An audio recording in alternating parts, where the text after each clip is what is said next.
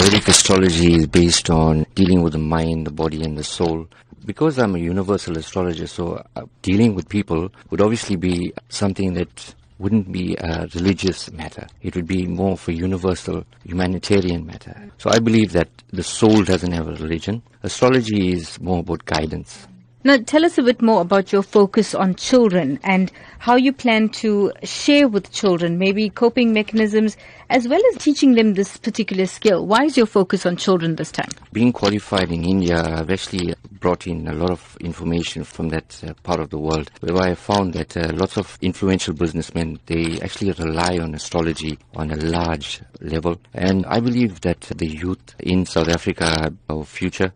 And if we give them a better understanding about themselves, not around us, we don't want to know anything around us. If we understand ourselves from within, we'll be able to adapt to the surroundings. From a teaching aspect in terms of astrology, I would actually advise them about character analysis, personality traits, more importantly about bringing out the best kind of qualities in them that will actually help them to grow and to become future leaders.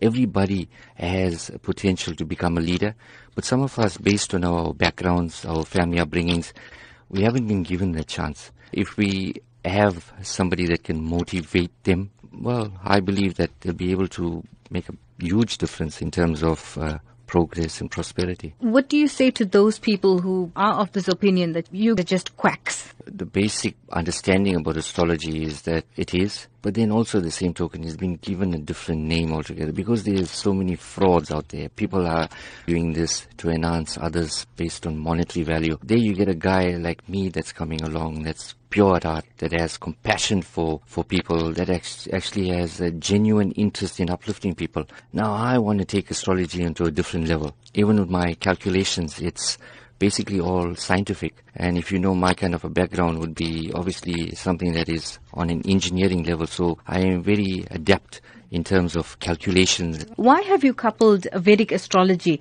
with life coaching? From an aspect of mind, body and soul, I think it's very important that if our souls are nurtured based on our upbringings, our bodies shine. Then the mind automatically thinks. And in order to have the mind thinking and in the fast way that we are living at the moment, Vedic astrology and life coaching would obviously be something that I'll be adapting into a mind, body and soul aspect in terms of growing.